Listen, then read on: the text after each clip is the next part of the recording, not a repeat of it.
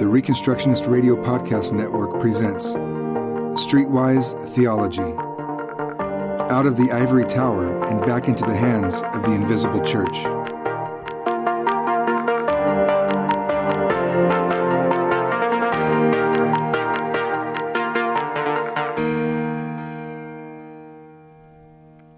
Thanks for listening to Streetwise Theology. My name is Luke Saint. Today we're going to be talking about something that hits home for a lot of my listeners. And today we're going to be talking about Disney and the impossible standards applied to it by the politically correct crowd.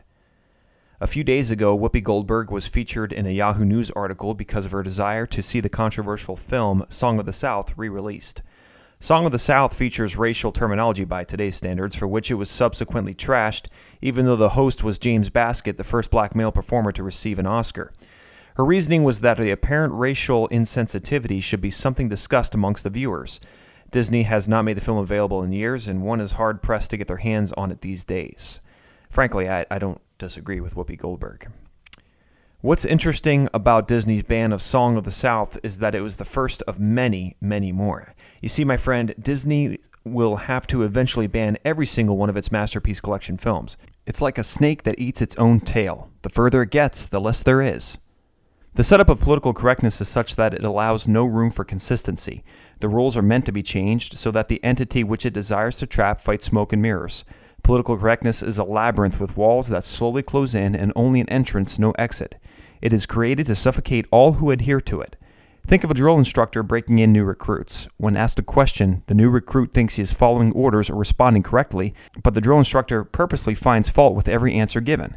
The correct response is that there is no correct response. The same is true for the PC crowd. When one asks, what is politically correct? The correct response is nothing. Nothing is politically correct. Nothing is politically correct because that which does fall under politically correct is only so for the time being. Just give it a moment, and that which had represented the new will eventually represent the old. That which was shown in glory will soon be shown in shame. That which was leading will soon be that which is holding everything back. Politically correct ideology is invented for one thing, to suppress liberty. The commandment, do unto others as you would have them do unto you, is antithesized by the liberal and increasingly conservative mindset of, I hate you so much that I am willing to sacrifice my freedom so that you don't have it either. This approach sacrifices one's own freedom to punish and enslave the freedom of others. This was evident in the early church when Paul says in Galatians 2 that false brothers secretly brought in, who slipped in to spy out our freedom that we have in Christ Jesus so that they might bring us into slavery. This is the end game of political correctness, punishment and slavery, and Disney is a glutton for it. The standards for what is acceptable in American pop culture changes every decade. Disney has been making films for 80 years now, so you can probably do the math and ponder what kind of work they need to do to reduce their politically incorrect footprint. Think about it. All of the cultural appropriation, the microaggressions, the gender assumptions, the binary gender representations, the patriarchal structures, to say nothing of stereotypical feminine portrayals. Best of all, these sins are retroactive. When you add all that up, it's like a rap sheet that would make Charles Manson blush, am I right? I mean, what were you thinking, Disney? Disney, of course, is guilty of whatever sin the politically correct machine wants to throw at it. And now, unfortunately for Disney, the Piper does not have a place to lead all of its rats. There is no end game here, since Disney has touted itself as being a bastion for cultural relevance, and with this prize behind door number one is a lifetime of humble pie. Disney Studios will spend the rest of its foreseeable future burning the castle to build a mansion, destroying the mansion to build a house, and demolishing the house to construct a prison. They have submitted themselves to a yoke of slavery. Behold, I have taken it upon myself to draw your attention to certain sins committed by Disney, and whether they meant it or not, luckily for us, is irrelevant.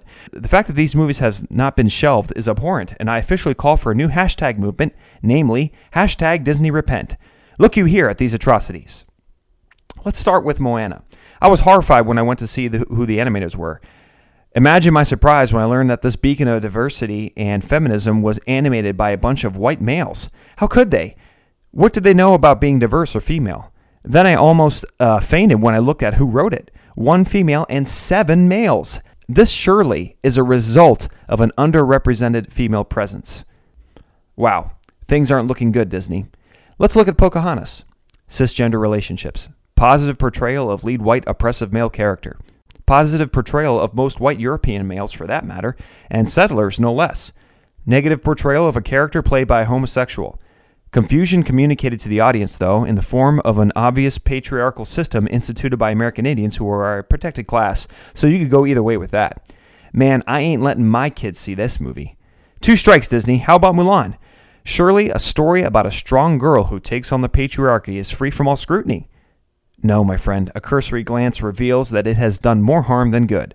There is a scene where Mulan tries to take a bath, but her army friends who think she is a male jump in the lake with her, and I honestly can't tell who is more distraught, Mulan for trying to hide her nakedness, or me, because gender is fluid and no one should be trying to hide body parts at all.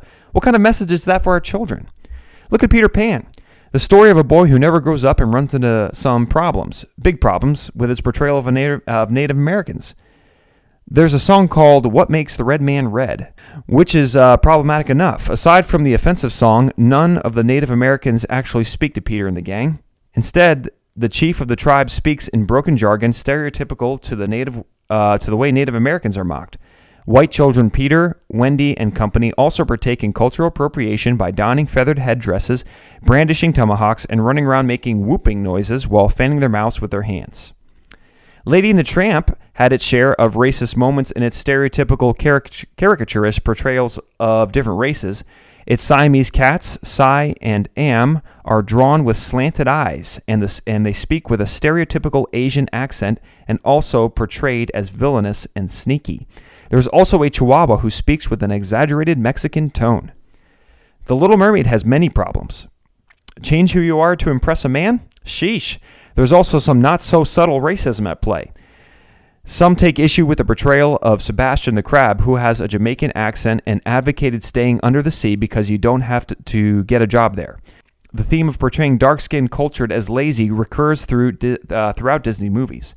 The Little Mermaid also has problems with its drawing of the fish Duke of Seoul and Blackfish with fuller lips. Now, for those who think that this piece is satire, some of it is. The first 3 movies that I critiqued, Moana, Pocahontas, and Mulan, were criticisms that I came up with on the fly. The second 3 movies, Peter Pan, Lady and the Tramp, and The Little Mermaid, were quoted verbatim from VH1.com. Also, VH1 is not only the only one saying this. Several other prominent websites ranging from celebrity gossip to college essays. Some are a few paragraphs, some are a few pages. Now, I'm going to go back and read this again because a lifetime of growing up with siblings who accuse me of falsity has required that I learn how to give very entirely fallacious arguments with a straight face. So there's my experience in how I delivered such foolishness to you with a straight face. But listen, I'm going to go back and read these again. I cannot believe my eyes.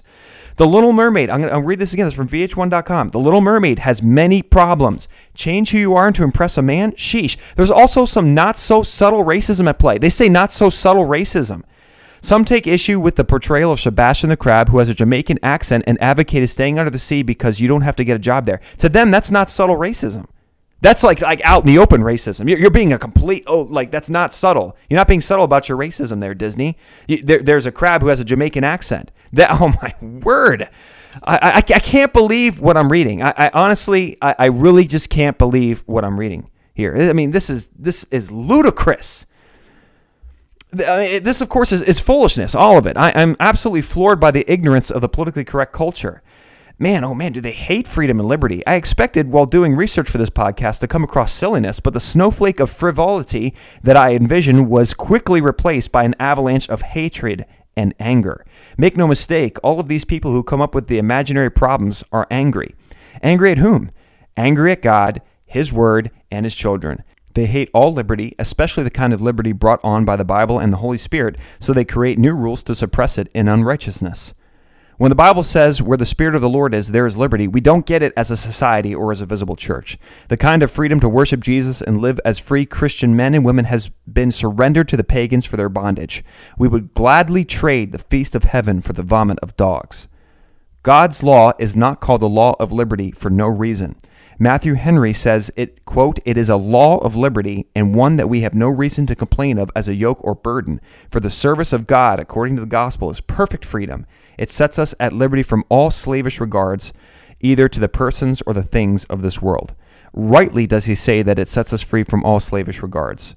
so that, armed with the Spirit and the gifts, we can approach those people who would set us under a yoke of slavery. And, to conclude Paul's writing in Galatians, quote, "To them we did not yield in submission, even for a moment, so that the truth of the gospel might be preserved." Amen. Thanks for listening, my friends. Be strong and courageous. We'll see you next time.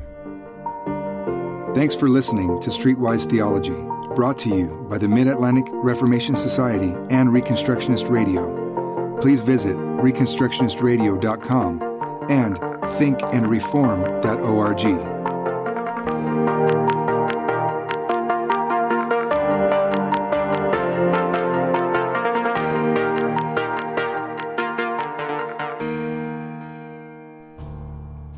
The Reconstructionist Radio Podcast Network brings to you a complete lineup of podcasts where you will hear practical and tactical theology. Our desire is not simply that you consume our shows, but that you also live out your faith in every area of life. We can talk all day long about these things, but if we fail to put them into practice, then we fail as ambassadors of Jesus Christ, our King.